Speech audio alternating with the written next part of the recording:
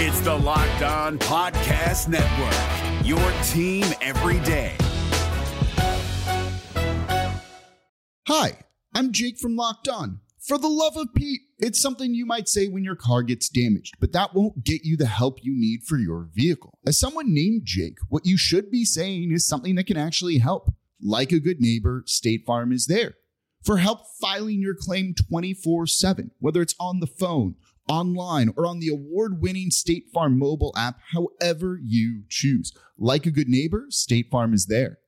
This Locked On podcast is brought to you by Home Chef. Now that the novelty of the new year has dwindled down, how are your resolutions coming? One of mine was to order less takeout, cook more at home, but I'll be honest, I haven't been consistent. That is until I found Home Chef. Home Chef provides fresh ingredients and chef-designed recipes conveniently delivered to your doorstep to simplify the cooking experience and without robbing you of the joy of putting a dish together yourself. I'm pescatarian and they cater to a variety of dietary needs. I had this super refreshing ginger sesame salmon, a beautiful trout dish, and a super comforting shrimp and vegetable orzo dish, all of which took me less than 30 minutes to put together. For a limited time right now, Home Chef is offering all of our listeners 18 free meals plus free shipping on your first box and free dessert for life at homechef.com/lockedon. That's homechef.com/lockedon for 18 free meals and free dessert for life. Homechef.com/lockedon. Must be an active subscriber to receive free dessert. Well, I love 40s.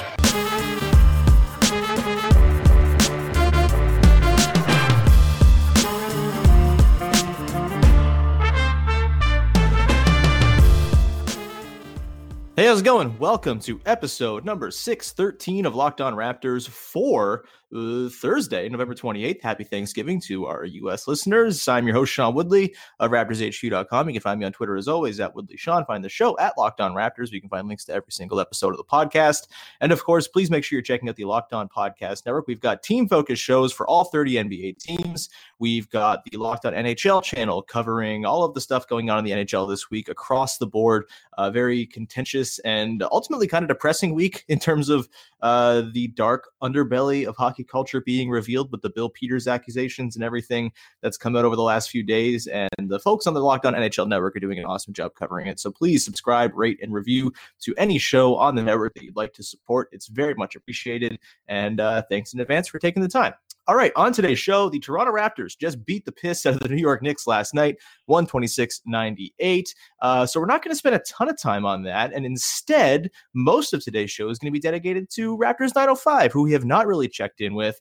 And joining me now on the show is someone who's going to be talking a lot about Raptors 905 with his brand new show on Saga 960, I believe, in Mississauga, hosting a weekly Raptors 905 show at noon on Fridays. It is Andrew Damelin. Andrew, what's going on, buddy?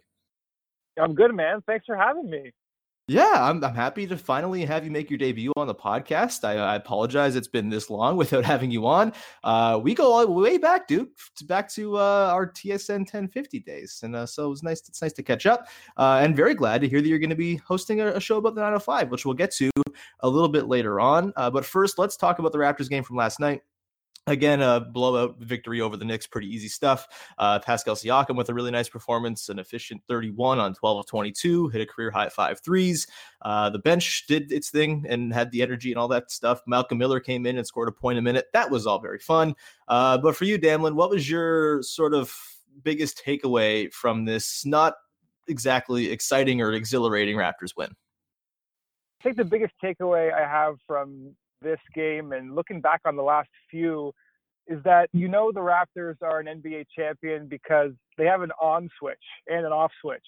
Mm-hmm. And when they were down by 8, I think 29-21 in the first quarter, in years past, you'd be a little bit concerned. Do they have it tonight? Is it a random Friday against the Knicks or Wednesday against the Knicks? But in the last few games, they've fallen down, but they've been able to just make up the deficit so easily by flipping on the switch. And I mean, otherwise they're facing an inferior opponent. So it was a rather easy victory. But for me, as the 905 niche guy, I was just blushing with pride when I saw all my all my guys, Chris Boucher, Malcolm Miller, O'Shea Brissett, even a Shamari Pond sighting getting in on the scoring. So it was fun to see them contribute from my perspective. Yeah, that was really cool to get like an entire fourth quarter of like Canadian ceremonial garbage time with like Iggy Brzdickas getting in there for the Knicks with RJ Barrett, and you had Brissett and Boucher and all the guys from the 905. As far as fourth quarters go, the Raptors do a pretty good job of keeping it compelling, at least, because you have all these dudes who I think with a lot of teams, their garbage time guys are maybe not necessarily destined to be rotation players one day, but the Raptors' track record has proven that these guys who are playing in the fourth quarter might just step in when the team is short the next season and become rotation guys, which is super fun. It's a blast. Sorry, did you have something to add there? Yeah, no, absolutely. With Malcolm Miller, I thought those minutes were especially important because even with Serge and Kyle going out, he was still out of the rotation. And with, Matt Thomas and Rondae Hollis-Jefferson really taking any possible minutes that he could get. So he wasn't providing that punch that, because I asked John Malalala, the 905 head coach, about the one game that Miller was sent down as to why, he was sent down. What do you need to see from him? And he said, above all, he needed obviously to get a sweat going, but he needed just some punch, some aggression, just to get that confidence going. Because you can see he is a dead-eye shooter, and it's just, he wasn't impressing Nick Nurse apparently enough to get minutes, even with an injury-plagued team. So I was really encouraged by what I saw from him in the fourth quarter. Yeah, I think punch is not exactly the word I would use to describe what Malcolm Miller brings typically. He is sort of mostly a very passive player, and that's not necessarily a bad thing. But on this Raptors team where it's so much read and react and everyone kind of gets a chance to make decisions and do stuff with the ball, it does feel like kind of a prerequisite to getting minutes. Even like Matt Thomas was okay, putting the ball on the deck a little bit and, taking a step in and, trying to throw a little pocket pass once in a while. And I think that's something that Miller's been missing pretty much his entire career, both in the 905 and at the NBA level. And that's not to say he's not a good player or a useful player, because, man, I've been on the free Malcolm Miller, soapbox all season long, and in the preseason I was terrified that like Stanley Johnson was going to get the team, make the team over him, and Miller was just going to have his Raptors tenure cut short unceremoniously. Obviously that hasn't happened, and with Thomas being out, I believe it was announced yesterday, for like a month, I would hope that Miller's going to get some run here, even if he's like the 11th guy once Kyle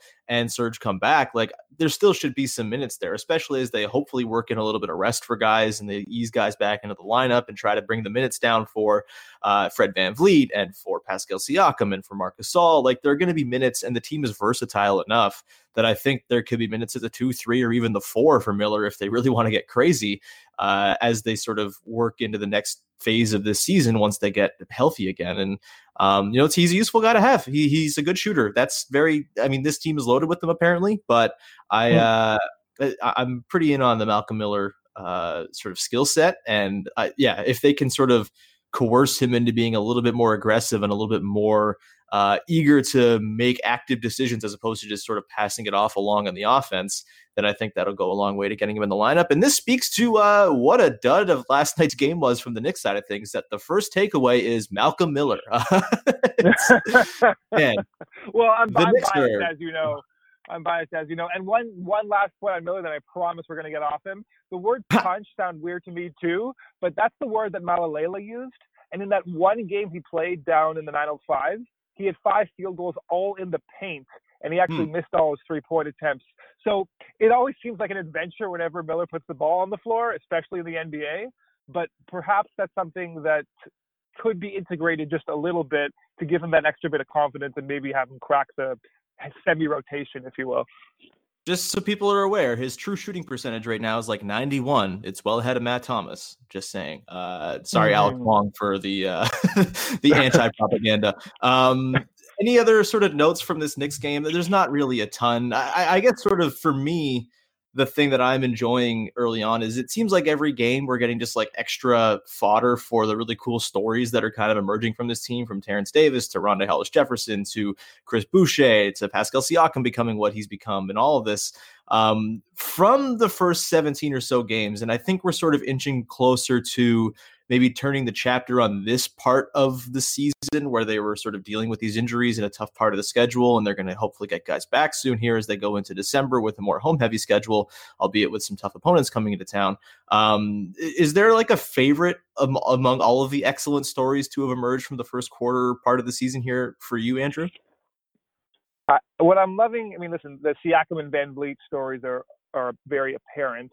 I still am amazed that, we know that Siakam's developing that 3-point shot. It's still improving. But now any 2-point jumper from 21 feet to 2 feet is automatic, which he has a 1-footed step back going now. So that's been glorious to watch. But that's obvious. For me, I'm loving OG Anunoby's development. He's been really assertive, putting the ball on the floor especially. He's got this little go-to move where he gathers his dribble, he's running, he stops on a dime, then he kind of reverse pivots for a layup, and teams haven't quite figured out that move yet. But he really wasn't that confident putting the ball on the floor, at least to my eye, and you can tell me if you disagree, for his first couple seasons in the league. But now in transition and even in the half court at times, his ability to put the ball on the floor has been really encouraging for me to see.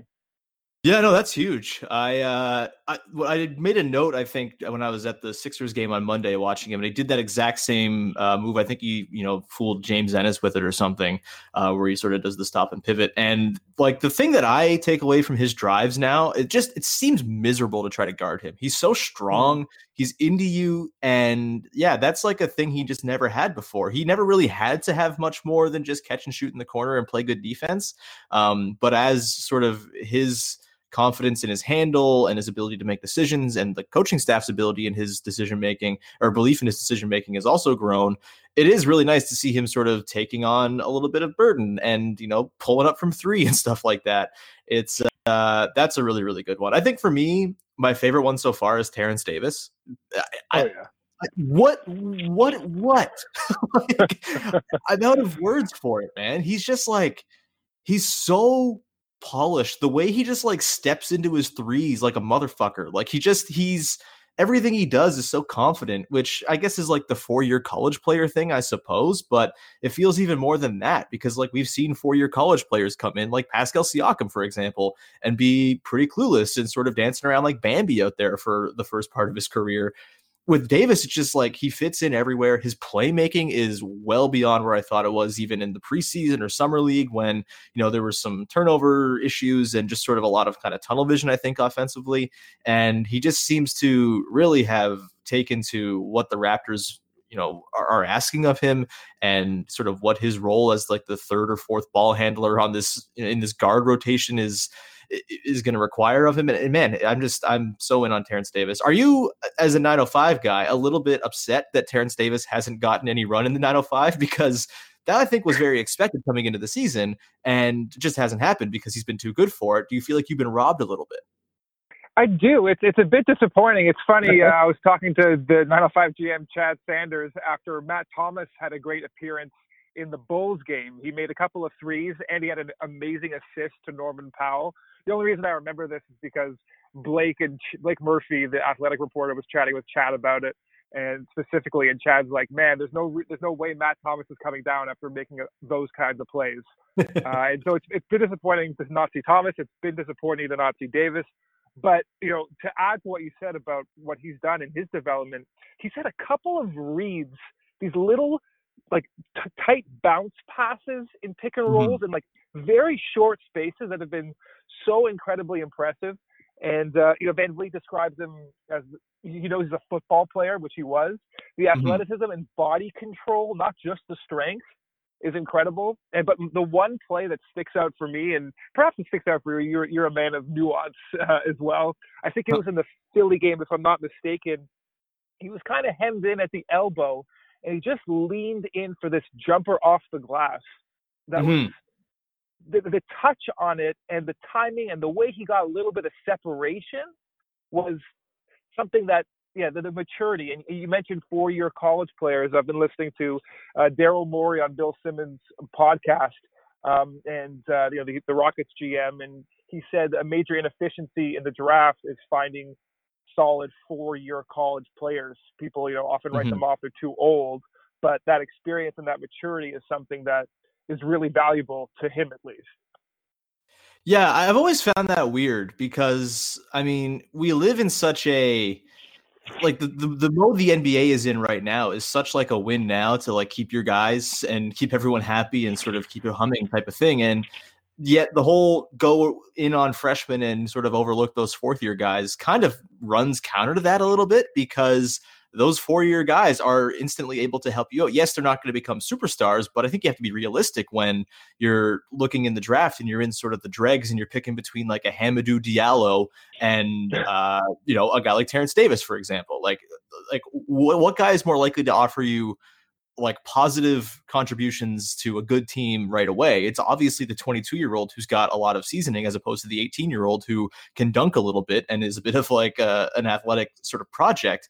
And like, even if Terrence Davis is 22, his prime is how far away? Like it's still right. Like it's still a long-term thing, right? Like you could say, oh, he's 22, he's going to be 29 in 7 years. Yeah, he's going to be 29 in 7 years. That's a long time. That's a lot of intervening time for a guy to become pretty good, a la Pascal Siakam or like Malcolm Brogdon or something like that. And I mean, it's a bummer because I feel like as people get wise to this, the Raptors will be less able to capitalize on this inefficiency, but it's nice that they were sort of the first adopters of it.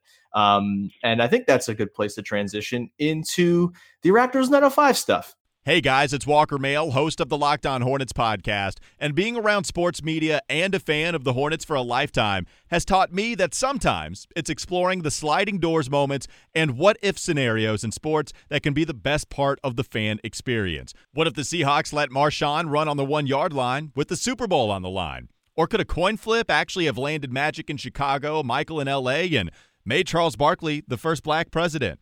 Enter Wondery's newest sports show, Alternate Routes, a weekly leap into the sports multiverse with former SportsCenter anchors Trey Wingo and Kevin Frazier. Each week on the podcast, Trey and Kevin will pry open the sliding doors of a different what-if moment from the world of sports. In these alternate sports realities, dynasties will fall, legacies will change forever, new GOATs will emerge. Follow Alternate Routes on the Wondery app or wherever you get your podcast. You can listen to Alternate Routes early and ad-free right now by joining Wondery Plus. The 905, they are very good at what they do. I know, the winning is up and down because the guys are in and out and all that stuff. But in terms of the process of everything the 905 do, it's been pretty much the class of the G League, I would argue, for the last, however, like 4 or 5 years, ever since they came into the league. And this week, Andrew, one thing I wanted to talk to you about, Blake Murphy sent out the sort of transcription of Justin Anderson's comments after he was asked about, what drew him to the Raptors organization. This is a guy, obviously a former first-round pick, bounced around the league a bunch, never quite found a niche or found a place to develop, even though he was on a couple teams that could have used it in like Dallas and Atlanta.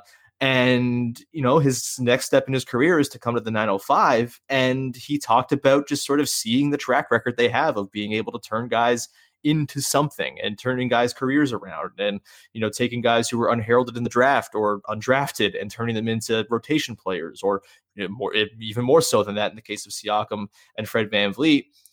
I'm not sure if you sort of how much your fingers on the pulse of other teams around the league, but,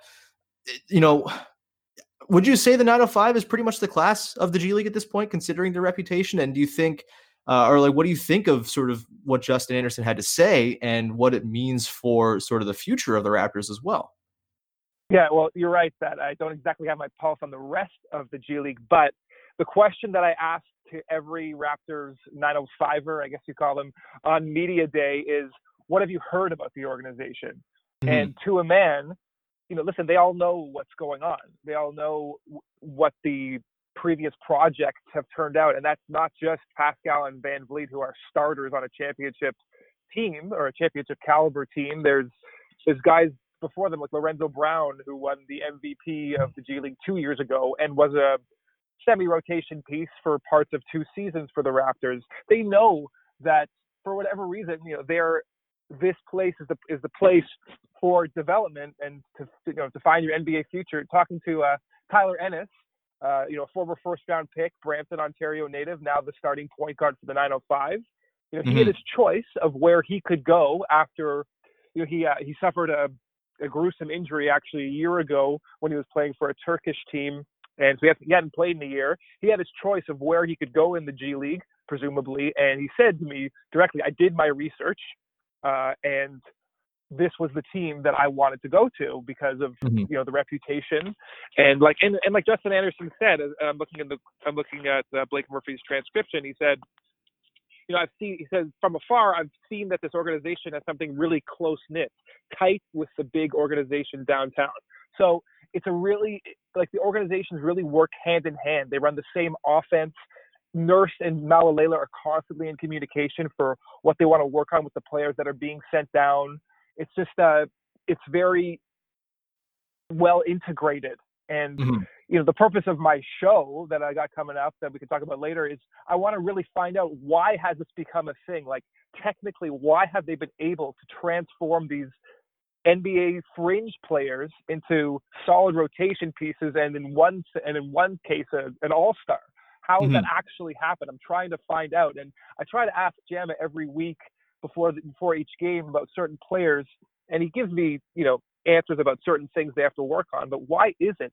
It's not a coincidence anymore. It's just happened to too many players that it's got to be something more than just specific, skill breakdown and things like that. Yeah, and I mean, if you're looking at ways in which you can sort of toe the line between winning and development, there's not much of a better sort of way to do it than to find fringy NBA players, undrafted guys who have bounced around, sort of reclamation projects, and then stick them in your development system. And then boom, hey, like, instead of having to, use the 28th pick in the draft on a rotation player, you can go and trust that you can find something similar in terms of what the output is going to be, on the scrap heap, as it were. And then, you're a little bit more liberated, I think, to think about trading picks and stuff like that. You're less concerned about your ability to find talent and mine it if you know you have this sort of resource. And I guess it's all thanks to Bruno that they have it, the lasting legacy of Bruno Caboclo. In terms of the next guys who I think the Raptors are going to try to turn into something here, we should probably get a quick note on the two-way guys. Of course, Raptors fans have seen O'Shea Brissett playing a couple games, and Shamori Pons got in the game last night, scored his first NBA points. That was very cool to see. What to you has been sort of your early takeaway on these two guys in terms of their 905 play?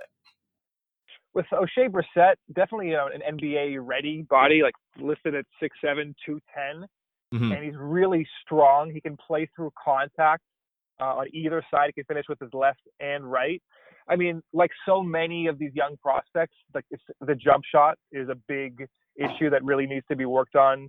I think, maybe from my eye, his balance sort of needs to be improved, and he is a fantastic athlete, and I think that can happen. Right now he's shooting 6 threes a game, but he's only making one of them per game through 4 games. So he is hoisting them up, and that is like the edict: get him to shoot these shots. And I think it'll come, because sometimes his mid-range jumper looks pretty smooth. So for him, I think it's really a matter of working on the jumper. And defensively, he told Blake Murphy in an article, he really enjoys the defensive side of the ball. So that's a great place to start for a rookie. And so I think he'll definitely succeed in the team concept with time, and Jamma Malalela and his staff will definitely help him there. I do see some NBA potential in Brissett. As for Pons, he hasn't played great so far. He's kind of like a microwave scorer off the bench for them. And at 6'1", 6'2", it's like, trying to fill that Lou Williams role. It's an especially, difficult sort of place to be. And you could see he wasn't that shy last night, even in his garbage time against the Knicks. But it's funny. He's a lefty, and lefties always look more elegant to my eye anyway, whenever they play. And so he's got this soft touch, and whenever his three-pointer does go in, you do feel like, he is able to make that shot. I do believe he was a good scorer at St. John's. I don't know. I couldn't possibly project through 4 games what he could be in the NBA quite yet. He doesn't seem that quick at that height, but perhaps that improves. Perhaps you don't have to be that quick, as Fred VanVleet has shown, right? If you get that sort of awareness and IQ going. So I can't quite project where he's going to be, but with Brissett, I do see some potential, but it's funny, watching all these G League games, and I'm trying to pretend like I'm a scout. Could I've ever foreseen like anything like Pascal, anything like even Boucher becoming a rotation piece? I wasn't sure that he really had that in him, and now he hasn't proven it yet, but he's in the midst of proving it. It's given me a huge appreciation of how difficult scouts' jobs are and coaches' jobs are trying to get these players ready, because it's just so hard to project from day one to where they are a year or two later. Yeah, totally. I can't profess to know anything about Shamori Pons aside from the fact that he was playing for the Rockets G League team, for their preseason team, their exhibition team in Tokyo. But like the way the Raptors have done things and the way the 905 has done things, I'm just like assuming he's going to be a rotation player in 2 years. It's just kind of like the floor of like really good development that they've kind of established for themselves, even though not all of the development cases work out. I mean, Jordan Lloyd never really sort of stuck, and Lorenzo Brown only had, so much to offer at the NBA level. But it is hearing you say that O'Shea Brissett talks about how much he loves defense. That sounds like a Nick Nurse wet dream. So right. I'm that's definitely encouraging for sure. Brissett is such a good, down to earth Canadian boy who's just willing to work so hard. I had like a 10-minute one-on-one with him a couple of days ago. He's just a good, solid dude who I assume is very, very coachable, which is definitely encouraging. Yeah, definitely. I mean, I was never really, I always sort of am skeptical of like Syracuse dudes, and then seeing him for Team Canada before he got hurt in the summer, it was like, oh, okay, this guy seems real. And the fact that like he got to forge that bond with Nurse a little bit early on too, couldn't have hurt things. So excited to see what comes from his O'Shea Brissett. Any last sort of parting shots on the 905 before we quickly move on to some Canada basketball stuff? Is there anyone else of note on the team who you think maybe Raptors fans should consider tuning into a G League game for just to check out? The first guy is Tyler Ennis. He's not a two-way player, but he's an affiliate player, and he is their leader.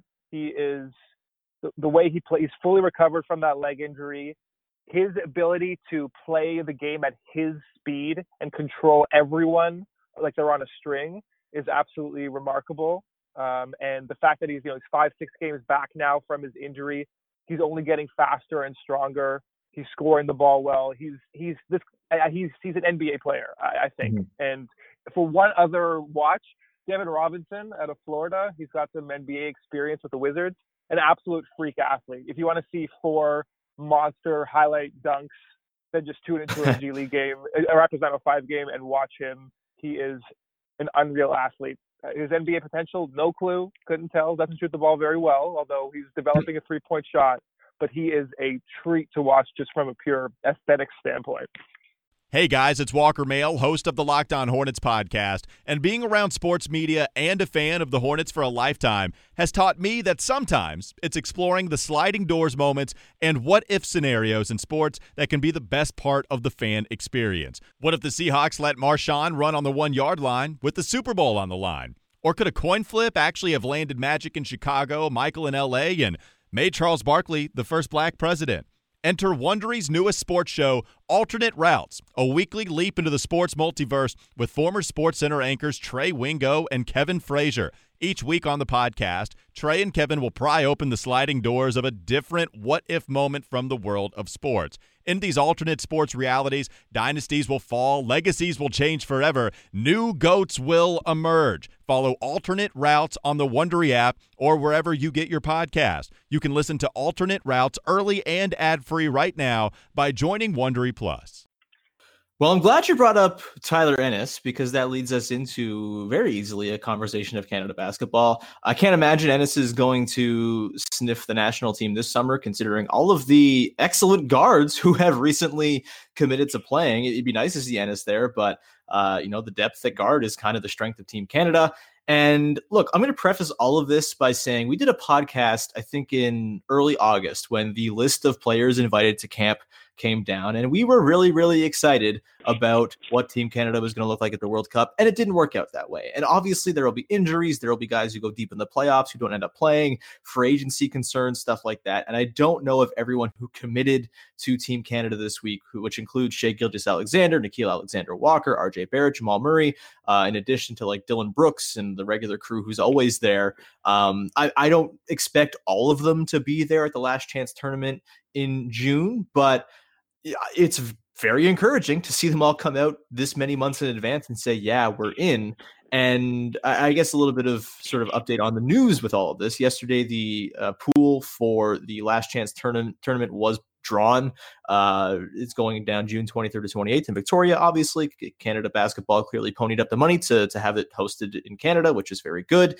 But they're in a pretty tough group. They have in Group A of their 16 tournament, which they have to win. They have Greece and China next to them, and then the Czech Republic, led by Thomas Satoransky, who was really good at the World Cup this past year. Uruguay and Turkey are in the other group, and only one of these teams is going to the Olympics. Greece obviously has a certain future Raptor on their team who is very good and is certainly a problem. Rick Pitino is coaching that Greece team. You take that for however you want to take it.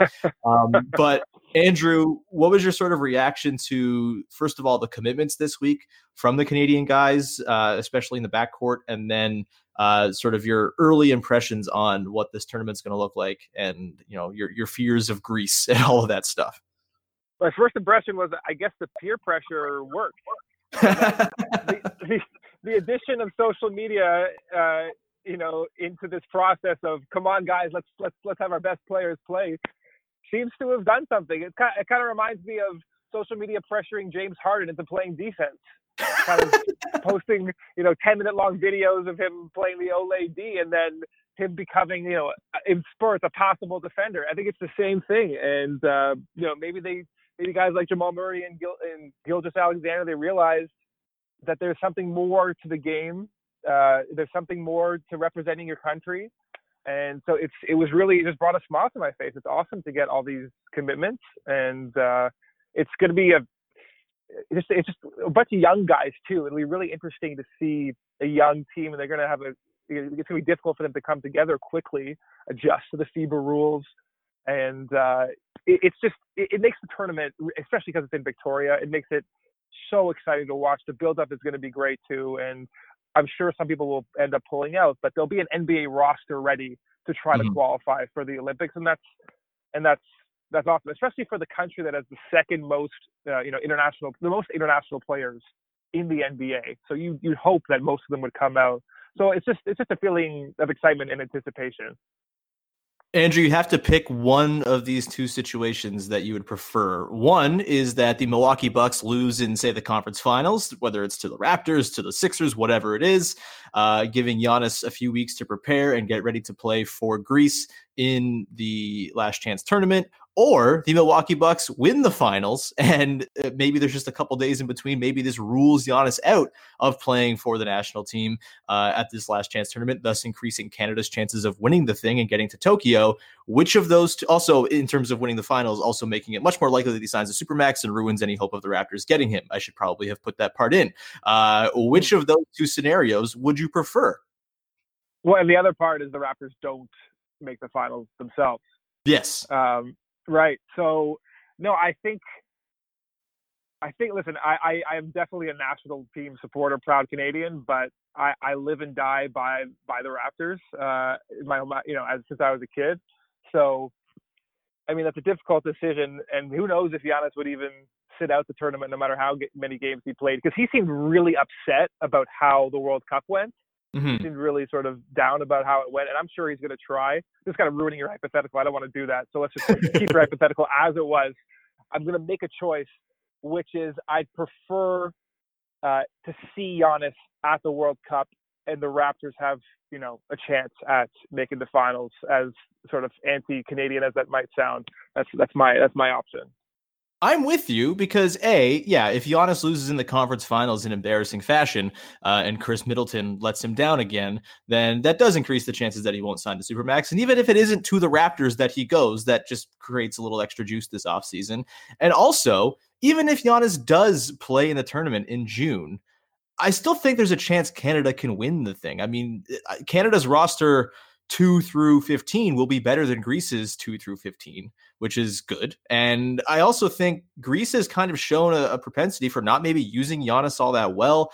I know Blake Murphy has made the point on a couple podcasts that, the way that the international rules are set up, it makes it a little bit more easy to sort of wall off a guy like Giannis and keep him from having the ball all of the time, which is kind of the best way to use him, obviously. And so I still think there's a world in which a fully stocked Team Canada can find a way to mess with Giannis and Greece enough to win that tournament. And, you could even see like a bit of a thing where maybe Turkey or Czech Republic can knock them off. Like, the international basketball is weird. And it's not always the team with the best player that wins, as we saw in the World Cup when Spain won with Marc Gasol being 34 years old and still drunk on rosé and just carving dudes up, while Nikola Jokic and Giannis and all the American players kind of fell short of what expectations were. So, yeah, I think you can have your cake and eat it too if you're a Raptors fan. You can, and a Team Canada basketball fan. You can see Giannis lose early, get disenchanted with the Bucks, and also see him lose to Team Canada, to Nick Nurse once again, because Nurse is the Giannis whisperer. And I don't know, I'm just expecting like Brandon Clark to be the new Kawhi or the new Marc Gasol or the new Serge Ibaka in terms of shutting down Giannis. I feel like Nick Nurse could make that work. So that's the main thing. There's no defensive 3 seconds in FIBA, so that's a huge, Giannis stopper. And then there's Nick Nurse as well, as I was going to add, but you correctly noted. So there's a way to game plan for one exceptional player and a supporting cast, and Nick Nurse is creative enough and experienced enough at this point to at least give that a good shot. Yeah, 100%. Andrew, I think that's probably a pretty good place to leave this one here. But before we go, please plug your show, your Raptors 905 show. What's it called? Where can people listen to it? And what can people expect from it? Yeah, the show is called Hoops in the 905. It's on AM 960 Mississauga. And I'm super excited. The big goal of the show is to try to figure out how the Raptors and the 905s continue to make fringe NBA players into rotation pieces and stars. And also, as a guy who's covered the team for now in my third season, these guys have super compelling stories, from the players to the assistant coaches who aren't getting paid that much as well, to the coaches, to the head staff. They're all underdogs looking to make the NBA, and I'm looking to tell their stories. And so many of them are so compelling. And our first episode is tomorrow at noon.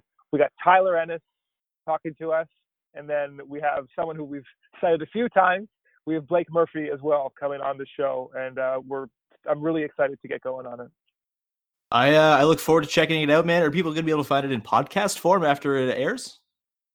That's the hope. I do need to speak with the station. It's all been pulled together. There's so much you may understand. There's so much that goes into putting together a show that pops up that you don't realize initially. So that is a question I've been asked that I'm going to look into, and I will get that information out. And I do hope it should be available in podcast form. That information will be made available soon. Well, I'm really looking forward to it, man. There are very few people who are as qualified or as talented to talk about the 905 as you are. So it's going to be awesome. 9:60 a.m. in Mississauga. I would assume those airwaves reach to Toronto and Hamilton and the rest of the GTA. So please make sure you are checking the show out. Noon on Fridays. It's going to be awesome. I can't wait to check it out. You can follow him at transition_D on Twitter. You can find his work at Raptors Republic. Andrew, thank you so much for coming on the show, man. Thanks for having me, Sean. That is Andrew Damelin, and that is the end of today's show. Thank you so much for tuning in.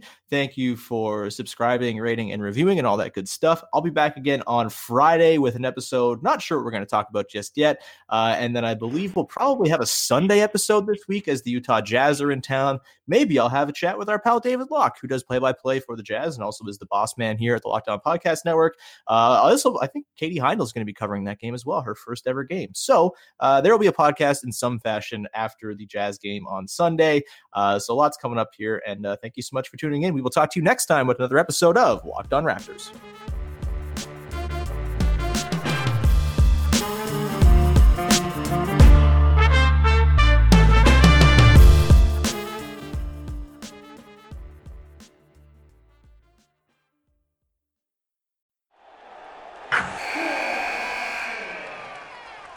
Wilson, you sent the game-winning email at the buzzer, avoiding a 4:55 meeting on everyone's calendar. How did you do it? I got a huge assist from Grammarly, an AI writing partner that helped me make my point. 96% of Grammarly users say that it helps them craft more impactful writing. Would you agree? Grammarly helped adjust my tone to navigate tough work conversations. And it works everywhere I write, so I can quickly communicate effectively. Your teammate used Grammarly to summarize an important document, making a 3-pointer. How did he do it? It only took one click. When everyone uses Grammarly, everything just makes sense. You made an incredible slam dunk to end the game. The meeting was canceled, and your team will go home champions. Go to Grammarly.com/podcast to download it for free. That's Grammarly.com/podcast. Easier said, done.